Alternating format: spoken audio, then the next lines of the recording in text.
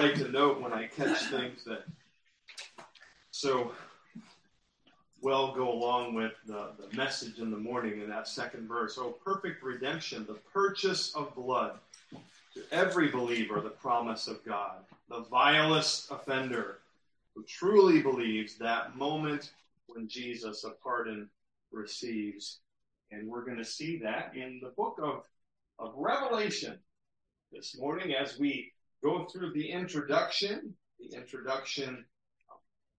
that John intended for the book, and also my introduction to this series. Looking forward, folks, with all that's going on in our world and the disappointment of our own leadership around the world in our own country, we need to be reminded of the end of the story. And even as I was studying for this week, it was such a blessing to remember that the King of Kings is coming. And all that the political leadership that we're under right now is temporary. Praise the Lord for that. Yes. For those that follow God's principles, we're thankful for that. But there are so many that follow their own way. And here we have, even at the beginning of this series, the Revelation. I've entitled The Revelation of Jesus Christ, and I've entitled it that way for a purpose. Some of your translations may say the Revelation of John the Apostle. But folks, even in the first verse, it reminds us this is the revelation of Jesus Christ. That is the true title for this. We're going to see a message from our Lord Jesus. You know, in my office, in our home, it's a little crammed with a lot of things in there. As you would expect, the majority of those things are books. And I've done the best that I can with a lot of different bookcases, get my desk in the middle, and I'm literally surrounded by commentaries and language studies and all these types of things. And usually I have at least one or two, sometimes with some books, maybe even 3 or 4 different commentaries for each book, depending on the book and depending upon how the Lord has provided in that way. But it's interesting, with Revelation, a unique situation. I only have one basic commentary. I did that on purpose because, unfortunately, in most Christian circles today, there are so many different interpretations of this book. And that includes commentaries. Literally, in every commentary that you purchase, there's a slight difference in interpretation. Now, you have nuances of that through every commentary because no commentary is perfect. That's only Christ, not only God's word. But especially when it comes to Revelation, there are so many interpretations that one has to be careful. And there's even some series that I normally trust that when it comes to the book of Revelation, it's like, nah, I don't even need to spend time with that because they just view the whole book and the prophecy in a different way that I'm comfortable with, that I think is appropriate. This is a unique book in many regards. We will talk more about those differences as we go through this study, but I want you to understand, even up front, as we start this book, that we're going to have a specific way of interpreting it, and we're going to have a specific emphasis. So many times when you come to this book, leaders and lay people get distracted by a lot of things. And there's a lot of interesting, sometimes just bizarre descriptions in this book. Let's just face it. There are things that it's going to take some time to really explain, and that in some cases I'm going to say this, according to my study, is the best interpretation that I can give, and I think it's biblical in this. But at the same time, there's a lot of, as I said, different interpretations. But there's also different focuses. People think of, when they think of Revelation, big, long, beautiful charts. Maybe you've seen some charts from the book of Revelation that literally could go across the wall. They're so big and impressive and everything. And maps, lots of maps. And lots of people have their own favorite charts when it comes to Revelation. And thinking of the prophecies and different aspects of the prophecy. And there's a lot of different focuses that people can be distracted by in this book. And folks, the main focus, and I want to be clear, that this book is the revelation of Jesus Christ. And our main focus is going to be to learn more about Jesus. That's it. It's that simple. It contains the revealing of the finality of the coming of the victorious Christ to restore a fallen world and deal with sin in finality. That is the great hope, even in these first few verses, that Jesus is coming again. And we can sing that. Folks, Scripture is Jesus' story. And his message is this book. He reveals the final chapter of world history. And we're going to see that in all its interesting display here. Paul, I'm so used to saying Paul in our studies, but John, here, the Apostle John, has a very specific, wants us to understand something, even at the beginning about this book, and it's incumbent upon us to pay attention to this revelation. There are many scholars that just kind of disregard this book and say in the end, because the way that they interpret it, more allegorical, and they make everything as an allegory or lacking reality and just more visual, these types of things. And anyway, there's scholars that come to this and say, I just don't even really understand this book at all, and I don't spend much time in it at all. But this, John makes clear, this book, when received, comes with a blessing. We'll see more of that too, soon. My interpretation of this book is going to be what's called the normative interpretation, in what is actual and representative in this book. That doesn't mean that there's going to be some visions and things that represent realities. But it's basically going to be, we're going to interpret the visions and the content of the book based on what matches actual reality and what does not. And when it doesn't match actual reality, we'll discuss what it means for us and what the correct interpretation is. But regardless of all of that, folks, one of the main things I want us to see as we come to this book and have as an attitude is we need to receive this book by faith and prepare for its fulfillment. I think one of the things that John is addressing in the first part and even in his introduction is our propensity to lack confidence in God's word. As believers, we say, I believe in God's word. I trust it. I read it.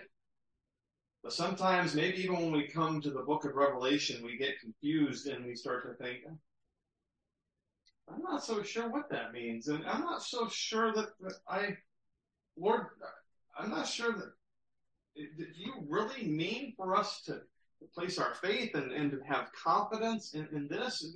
There are portions of Scripture we come to that we don't understand as well. And that's my job. That's my ministry, is to help you understand God's word. But I think in the practical outflowing of our daily lives, sometimes we would admit this to other people, but we doubt. We doubt that God's word is as powerful as he says it is. That we can fully rely on it, or practically speaking, we just rely on other things rather than God's word. And in our practical everyday life, we show by our actions that we don't have confidence in God's word. And John here is going to address that and say, you must have confidence, you must believe in Jesus Christ, because he's coming soon and you need to act like it. And we're going to see that today, a message from the Lord Jesus. Let's read verses 1 through 8 together. The revelation of Jesus Christ, which God gave him to show to his servants the things that must soon take place. He made it known by sending his angel to his servant John, who bore witness to the word of God and to the testimony of Jesus Christ, even to all that he saw. Blessed is the one who reads aloud the words of this prophecy, and blessed are those who hear and who keep what is written in it, for the time is near.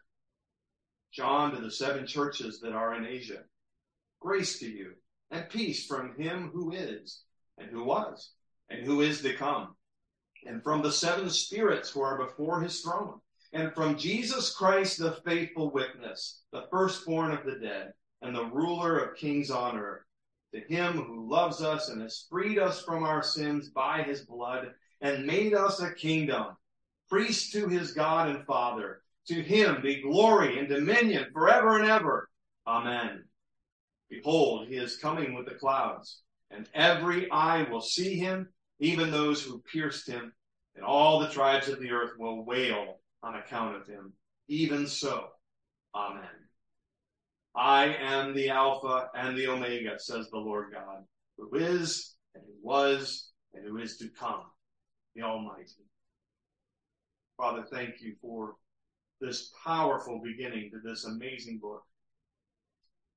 And Lord, give us as we have the privilege and opportunity to study this in the upcoming weeks and months. Lead us into the right interpretation. Lead me, guide me in that. Lord, in a book that has befuddled and confused even many scholars, so many different interpretations, Father, we want to be accurate in this because it is the revelation of Jesus Christ. It is his message to us about his victorious return. And we must act on these truths. And we can also trust these truths and be confident and place our dependence in this great hope that he will return, and we will worship him forever. Help our folks today to be confident in your word, to practically live it out and rely on it, even this book. And we pray for that understanding and that confidence, and we know that you'll give it to us. For it's in Jesus' name that we pray. Amen. John introduces a message from the Lord Jesus. First of all, this message, his message, reveals his return is drawing near. And the very transmission of this message is supervised by God himself. Let's look then again at verse 1 as the very beginning words of this book make it clear. It is further revelation of Jesus Christ. The revelation of Jesus Christ, which God gave him to show to his servants the things that must soon take place. If you'll remember, one of John, the Apostle's major themes, we've gone through the Gospel of John, and we're actually going to be going through his smaller letters in Wednesday night. So, in a year's time, we'll have worked through all of John's writings, which is a blessing in and of itself. But John, one of his major themes is that Jesus himself is the very Word of God. Do you remember that in John? The revealer of who God is, his Son. And now Jesus, as John presents this final revelation that we have in Scripture from Jesus, he's providing that from God in our Bibles, and this will describe the end of the story of world history. We are going to see that take place. It's interesting, throughout Scripture, the end times are mentioned in the Old Testament, and Christ mentioned the end times as well in some of the Gospels. But they were described in terms, when it was mentioned, of a distant future, that it would come sometime in the future. In this revelation of Jesus in particular, and that very word, revelation, is the Greek word apocalypsis. More on that in a minute. It represents the coming of Christ in the end times as coming back, as happening very soon. That it will take place very soon. Now, as we hear that and as we read the things that must soon take place, and then as we get to the end of verse 3 and we hear, for the time is near, we may look at that. That was written almost, folks, 2,000 years ago. I don't know. In our humanity, that doesn't feel like it's happening very soon, right? It doesn't feel like it's near. What do we do about that? Somehow John get the message wrong? Well, the truth is, and I think you all know this, that soon is God's perspective. It's not humanity's. It's not ours. As we look back almost 2,000 years ago to God, it's just but a moment, right? It is imminent. What is imminent? That's an important word. He's describing here the imminent return of Christ, and that means, folks, it can happen at any time. And we have that. Remember how Paul in his writings wrote in that way, that he was expecting it. He was looking forward to it. But in the meantime, you need to serve him faithfully, hoping at any moment. Well, 2,000 years later, we still have that hope. Lord will be faithful, but we know it's happening soon. It could happen at any moment. It could happen before the end of the service. It could happen before Thanksgiving. Wouldn't it be much better to celebrate Thanksgiving in heaven with Jesus? I don't know if we get a turkey or not, but I guarantee the marriage supper of the Lamb is going to be wonderful. That would be great. It could happen at any time. That word, apocalypsis or apocalypse, what does that reflect today? That word for revelation. Well, cataclysmic, destructive events that signal the end of the world. And unfortunately, in our culture today, they tie that as a byline that it's the fault of global warming, right? That everything's going to be destroyed. There are movies out because man didn't respect nature. Well, part of that is true in the aspect of there is going to come an end to all this, and it is going to be cataclysmic. And for those that have rejected Christ, it's going to be awful and destructive. But folks, the word apocalypse, that word for revelation, also for God's people is glorious. Because it means a glorious, victorious end to all this. And that's the positive sense, what John and what Christ want us to focus on, a glorious end for the people of God. And in that case, then, it's not an apocalyptic, negative, cataclysmic event, but it is prophecy that reveals end-time events that only God could reveal.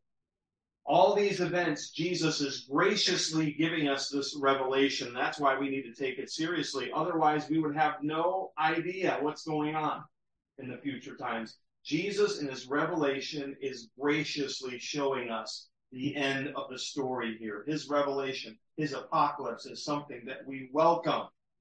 If he didn't show it to us, we would never comprehend it. But he did. And he sent it through his servant John.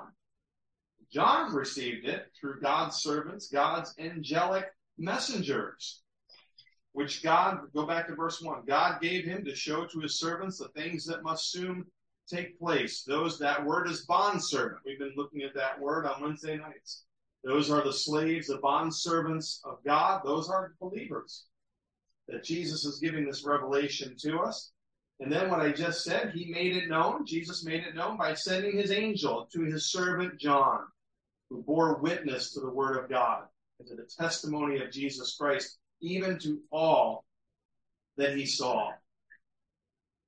Jesus, many times we're going to see throughout Revelation, this angelic messengers giving the revelation to John. They were sent by Jesus through the permission of God himself, who bore witness to the word of God. All of this means, folks, that as this plan goes forward and as we study this, and this is revealed to us, this is all supervised by God himself.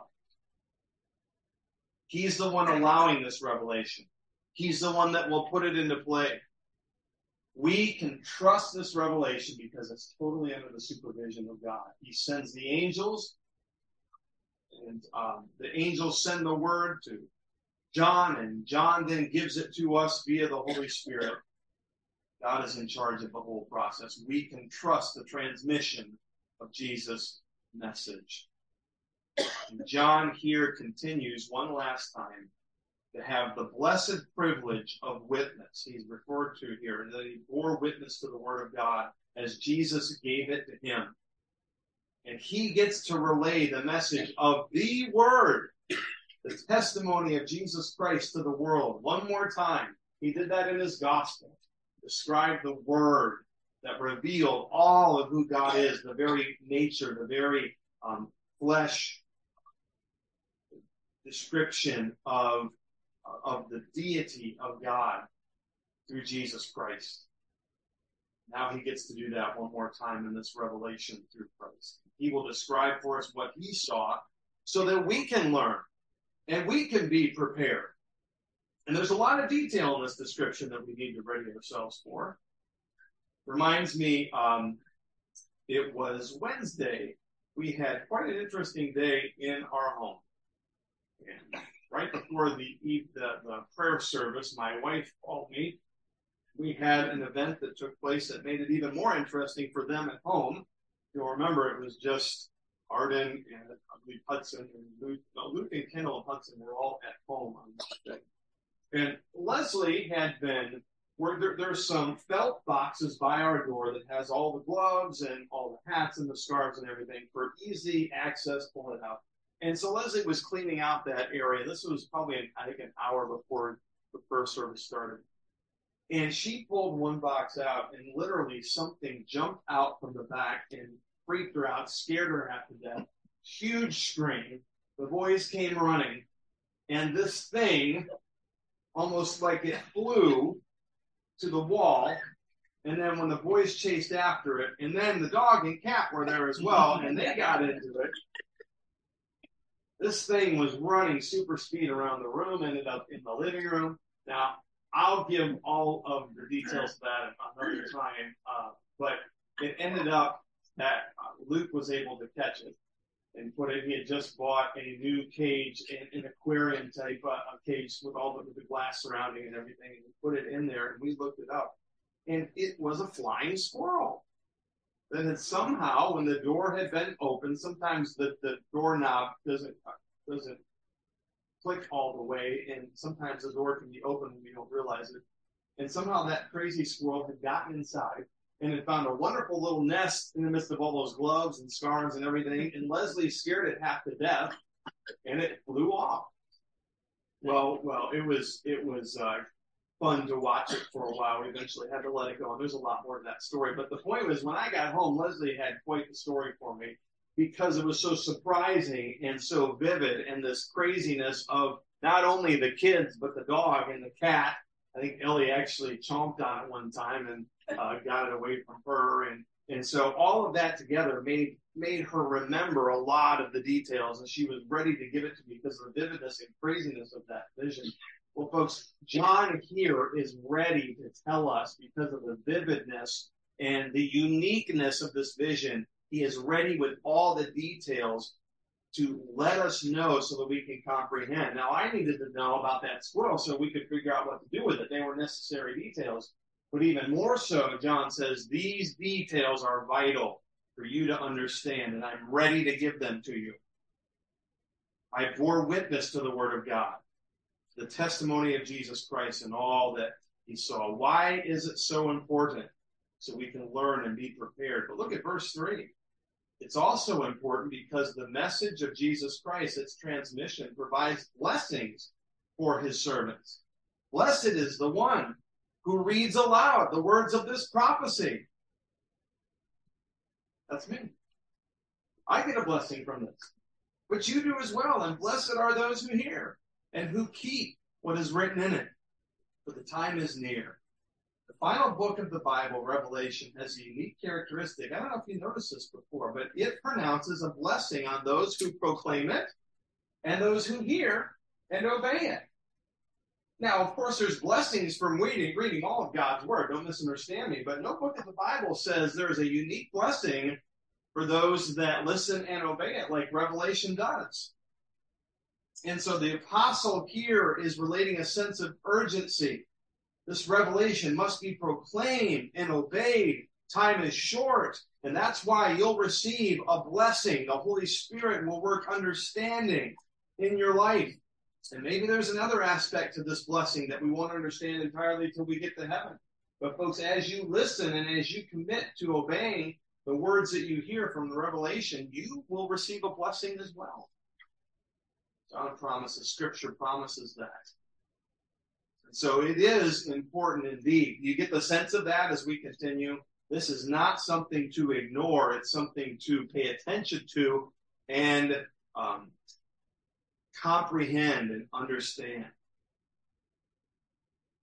Well, John continues, the message of Jesus Christ, but also his messenger, who is John, proclaims the truth of his return. And John proclaims now again who Jesus is. It's one of his favorite themes. And he's going to do that again in a brief set of words here. But he's going to proclaim who he is and what he has done for us. Verses 4 through 6. John, the Apostle John, to the 7 churches that are in Asia. And it seems pretty obvious in this that this is the same John that was the beloved disciple that wrote the gospel, that wrote the 3 letters that we have, 1st, 2nd, and 3rd John, and is now writing this as well. All he has to do is say his name, John. John has great name recognition because at this point, folks, this was probably written toward 95, 96 AD, toward the end of that century. John's the only one left of the disciples. People know, when you say the word John, and there's a letter like this, they know automatically this is the Apostle John that was with Jesus Christ. He doesn't have to say much more than that. But this is the John to the 7 churches that are in Asia. And he writes this vision to 7 individual churches. They're real churches, churches that he was familiar with and certainly had interaction with. While most likely we think that John, toward the end of his ministry, was stationed in Ephesus. And we'll get more about his current situation as he writes this book, as we continue to study this. But he knew these churches and had an interaction with them. They were in the heart of Asia Minor. Now he has an important message to send to these churches from Jesus Christ himself. We'll see that soon as well. But he's writing to them. These are real churches with real strengths and weaknesses, and we'll see that as well. He states the common Christian letter greeting. Blessings, grace and peace to you. But this is in a unique Trinitarian form. See if you could see the Trinity described here. Grace to you. All the grace that we need as believers to understand this revelation and to live it out in our lives. And peace, that all-consuming, all sense of spiritual well-being that the Jews desired and talked about all the time. John says, peace to you. You have access to the grace and peace from God. He's referring here, first of all, to the Father, from him who is. He is presently with us. But he's from eternity past, and he'll be through eternity future. And so he is God. He always has been. He always will be. The Father described as one who eternally was, who is currently ever present in all circumstances, all present, all knowing, and the one who is present in the eternal future as well. The one who is, who was, and who is to come. That's God the Father. Eternal God who's in control, supervising this whole thing. But also, from the 7 spirits who are before his throne. Now that may throw you. Who's he talking about? Because remember, I just said this is a Trinitarian formula. Well, wait a minute, Pastor Brock. 7 spirits? Who is that? Who can that be referring to? Well, some people say, well, it must be some sort of angels. Well, there's a problem with that. I hope you see right away. John describes grace and peace, and this grace and peace can only come from God. It can't be given to us by angels. And therefore, these 7, if they're angels, they can't give us grace and peace, so that's not going to work. Folks, let me put you out of your misery here. This is a rare description of the Holy Spirit. What is the number 7 in Scripture? It's a number of perfection. And so, although it's a unique way to describe the Holy Spirit, it certainly is appropriate to describe him in that way. The number of perfection, the number that represents God. And so the Holy Spirit who are before his throne, recognizing the authority of God the Father. Now, if you're still not entirely convinced about that, in Zechariah 4, we have a description here that makes it clear. And I think that John is referencing this. In fact, as we continue through this description, we're going to see many references to the Old Testament, and it's almost as if all these references from the Old Testament are now finally revealed and fulfilled in this book, Revelation. You want, and you can find it in the Old Testament, Zechariah chapter 4, verses 1 through 6. He says, the angel who talked with me came again and woke me like a man who is awakened out of his sleep. And he said to me, what do you see? I said, I see, and behold, a lampstand all of gold with a bowl on top of it, and 7 lamps on it, with 7 lips on each of the lamps that are on top of it. And there's 2 olive trees, the right of the bowl, the other is left. And I said to the angel who talked with me, what are these, Lord? And the angel who talked to me answered and said to me, do you not know what these are? I said, no, my Lord. By the way, Zechariah is one of those books that does talk about end times in its own way. So who does the angel say that those 7 lambs? That's their identity. Then he said to me, this is the word of the Lord in Zerubbabel, not by might nor by power, but by my spirit, says the Lord of hosts. So John is drawing from that to describe in this really unique way the Holy Spirit that gives us grace and peace. And then finally, he leaves Jesus Christ to last. It's unusual for an introduction of this, but it's because the rest of the revelation is about Jesus Christ. And so he leaves him last so that now he can talk about him for the rest of the book. And again, he has a lot to say about Jesus. He is, first of all, the faithful witness. The ultimate faithful witness of the things of God. What does that mean, folks? Again, it means that if Jesus faithfully witnesses and gives testimony about all things about him, that we can trust it. That this revelation of Jesus Christ that he's giving to us is fully trustworthy, and we can be confident that it's going to happen because he is the faithful witness. But also, and this should be familiar to you, he's the firstborn of the dead. Again, what is that reflecting? Well, we saw this in our study in Colossians. And remember, what book of the Bible did we say that Paul certainly would have had on his mind, or not book, but specific chapter? Remember we did that study in Psalm 89? Here now, John is referencing Psalm 89 about the firstborn of God. Remember what that reflects, that Jesus has all the heavenly rights and privileges of God.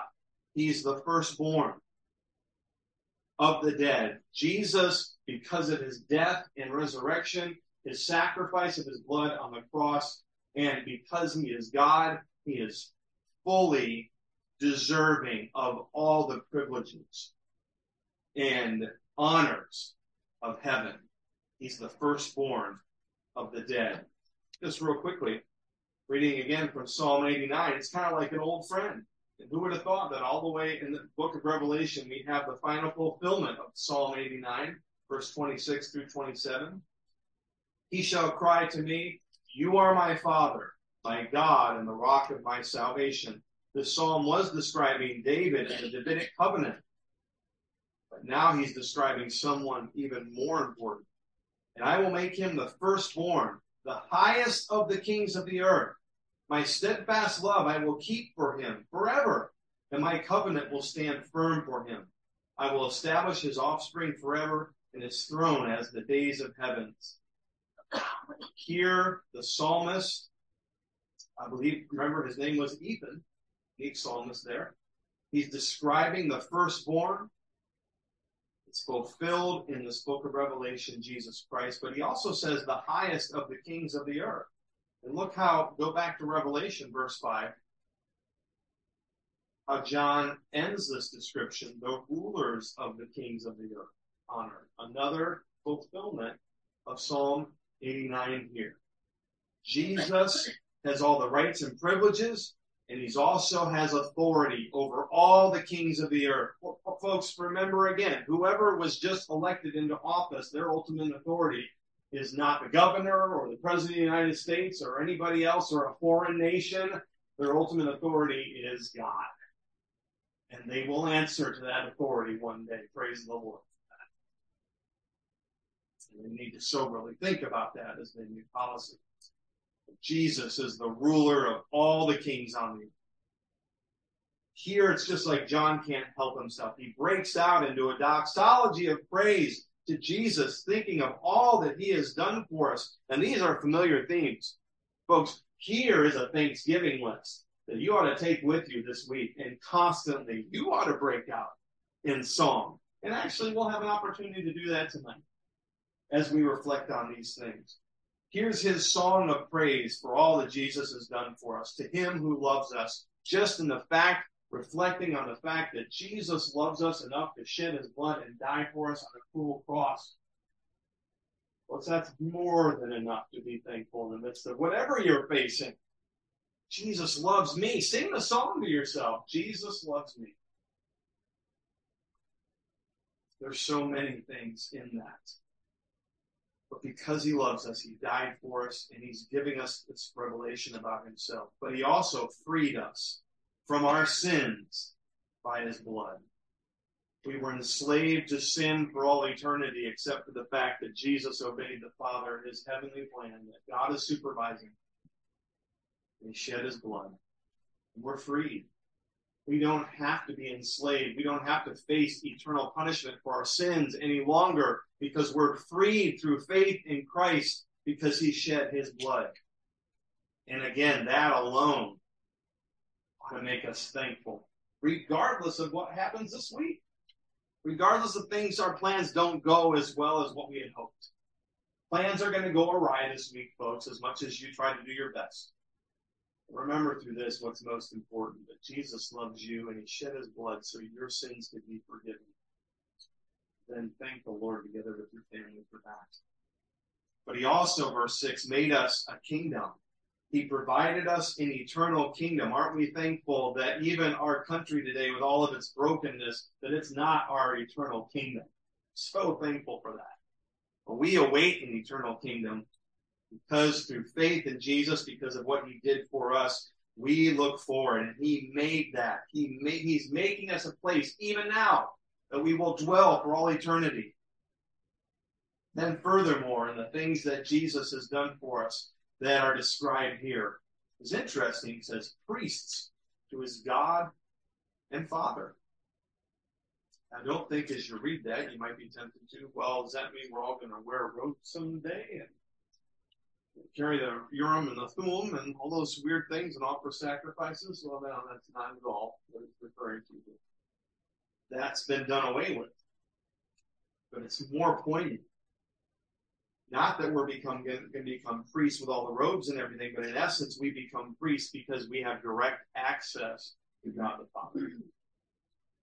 That in the Old Testament, only the priests had access to, and only at special times. The Old Testament saints didn't have that freedom. But folks, we can rejoice and thank the Lord that we can go directly to the Father and pray, and he will hear us. And we don't have to have someone, you don't have to have your pastor represent you. But you can go and talk to him yourself and enjoy that relationship. For all those things and even more, John says, that's enough. Let's give him glory. Let's serve him forever. Gladly let him have dominion that he does have and deserves forever and ever. Let him for all eternity hear our worship and see us serving him. And then he says that glorious phrase, amen, which basically means, so let it be, so be it. Folks, can you say that this morning? That for all that Jesus has done for you, you will gladly give him glory and let him serve over you forever. In the hearts of true believers, we all say a hearty amen. Let it be, and come soon, Lord Jesus. We can agree with John on that, certainly. Let it be. John proclaims who Jesus is and what he has done for us, but then gloriously, the point of the book now, John's going to give that to us. The content of this revelation of Christ is that he is returning. All the prophecies that proclaimed that he would, and John now gets to tell us it's going to happen. It's imminent. Get ready for it. Verse 7, behold, he is coming with the clouds, and every eye will see him, even those who pierced him. All tribes of the earth will wail on account of him. Even so, amen for that too.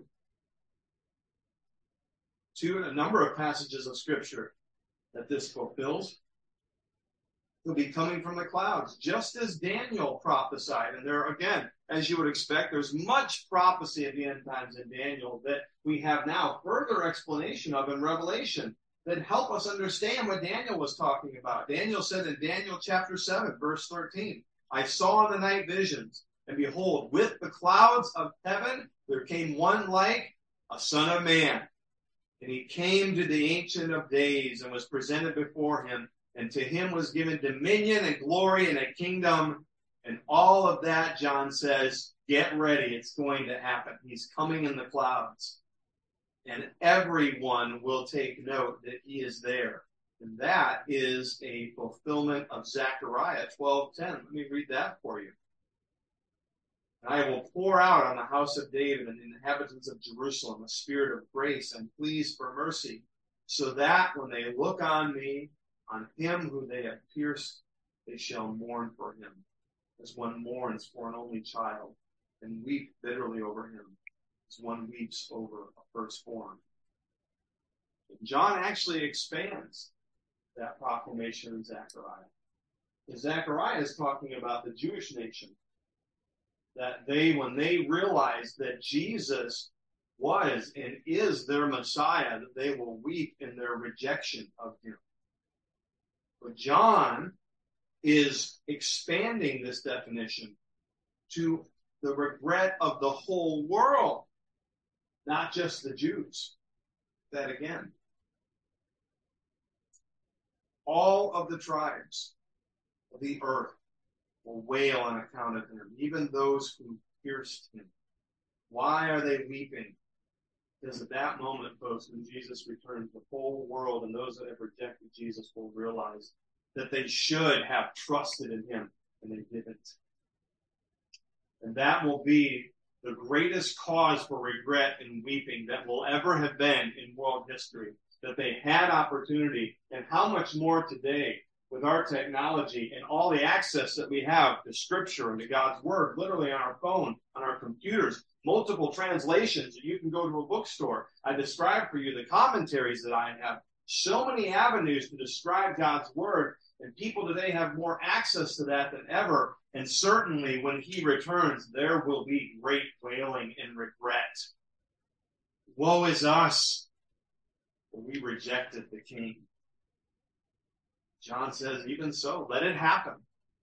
Because, folks, for God's people, it will be a glorious thing. Not that we know the people that rejected him will have eternal punishment, but that he is finally going to right all the wrongs. And sin will be dealt with. We will live with him forever. And so John says, let it all happen, Jesus. Amen. Let it be so. And even as John is giving this testimony, it's almost like God interrupts him here. In verse 8, he says, John, move back from the stage. I'm going to take the stage now.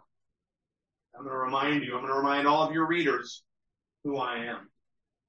I am the Alpha and Omega, says the Lord God, who is, who was, and who is to come, the Almighty. God now interrupts his own witness, and he actually refers to himself with the description found in Isaiah 41. He said in Isaiah 41:4, who has performed and done this, calling the generations from the beginning? I, the Lord, the first, and with the last. I am he. He is the eternal I am. But here in the Old Testament, that was Hebrew. Here he's speaking to his audience who has Greek as their normative language. So he uses the terms not first and the last, but Alpha and Omega, which is still means first and last in Greek, because Alpha and Omega are the first and last letters of that Greek alphabet. So the same God in the Hebrew that used the Hebrew alphabet, now in Greek to his modern audience says, I am the first and the last. I am the I am. I am the Almighty, Sovereign One, the one with all the authority and power. That's what that word Almighty refers to. He's saying as we finish this morning that I deserve your full attention. Not me, not John, but the very God of heaven, folks, is saying you need to listen. Pay attention to this vision. Remember, one guy, when I was in undergrad, Pensacola Christian College, my sophomore year, we had a guy that was we had leaders in our dormitory rooms called prayer leaders, and he was on a musical team that went out and about, and I think his name was Alan, and he had gotten to a point where the administration trusted him enough to be the leader of the room with us. And so he had gotten there first, and he had the bottom bunk, which was, you always tried to get to your semester early at the beginning of the semester so that you can choose the best bed. And everybody always wanted the bottom bunk, right? Nobody wanted to sleep up on the top. You're not a kid anymore. Nobody wants the top bunk. So Alan had the bottom bunk, and the problem was it was central to the room, and he had this alarm clock that I promise you was the loudest. It was the loudest alarm clock I have ever heard. If you can imagine in your room a fire engine siren going off, that's what this sounded like. And Alan explained to us that he had a real problem with waking up in the morning. And so that he needed to have this alarm on full blast. And he warned us it's going to be pretty loud. And we're like, well, okay. That's kind of annoying, but if it helps you. Well, the next morning, the first time we heard this, 6:30, and this thing went off, and it shook us to our core. It just rattled us, and it was so loud and obnoxious. And all of us at the same time, turn that off, except there was one problem. Alan was still asleep, snoring. It didn't work at all. The very thing that he had set up to get his attention, to get him to pay attention and to get up for the day wasn't working. He was totally ignoring that. And the problem was he continued to do it until later on in the semester. We finally ended up, they moved him to another room to do some other things, and we were free of that crazy alarm. I think one time we tried to unplug it, and he woke up late the next day and was all in a panic. And anyway, it definitely got our attention. Well, folks, God is here sounding an alarm to get our attention. And we dare not slumber through this message or through the study of this book. He is calling us to pay attention. Does Jesus have your attention as we have studied his message, his revelation in this final book of God's Word? Does he? Are you going to commit yourself to paying attention to Jesus' revelation in this book? God's worthy of all of our honor and respect. We've seen that. As he speaks to us then, if he's worthy of that respect, listen, seek understanding. This is an important message of power and final victory. If that's not enough, folks, you will receive a glorious, we're promised, a glorious blessing in heeding of this message. The message, the revelation of Jesus Christ. Pay attention. Let's learn together and have confidence that God will do what he says he's going to do. Jesus will return. We'll live with him forever. Father, thank you. What a glorious opportunity to study this book with a blessing. And I pray that that blessing would be sensed as we allow your Holy Spirit to teach us its truths. Give us your understanding. Lord, don't let this be my opinions and my own perception, but let us all be Spirit-led in this. If this book is this important, and we trust that it is, we want full understanding. Give that to us to prepare us for the return of Christ, that we would not slumber through that we would not slumber through the warning call and the alarm that this glorious book has for us, but we would be ready, prepared, ready to praise, ready to serve, to offer him all the glory and dominion forever and ever. Prepare us for that eternal moment, Lord. And give us confidence and gratitude and thankfulness this week as we think on these things. For it's in Jesus' name that we pray. Amen.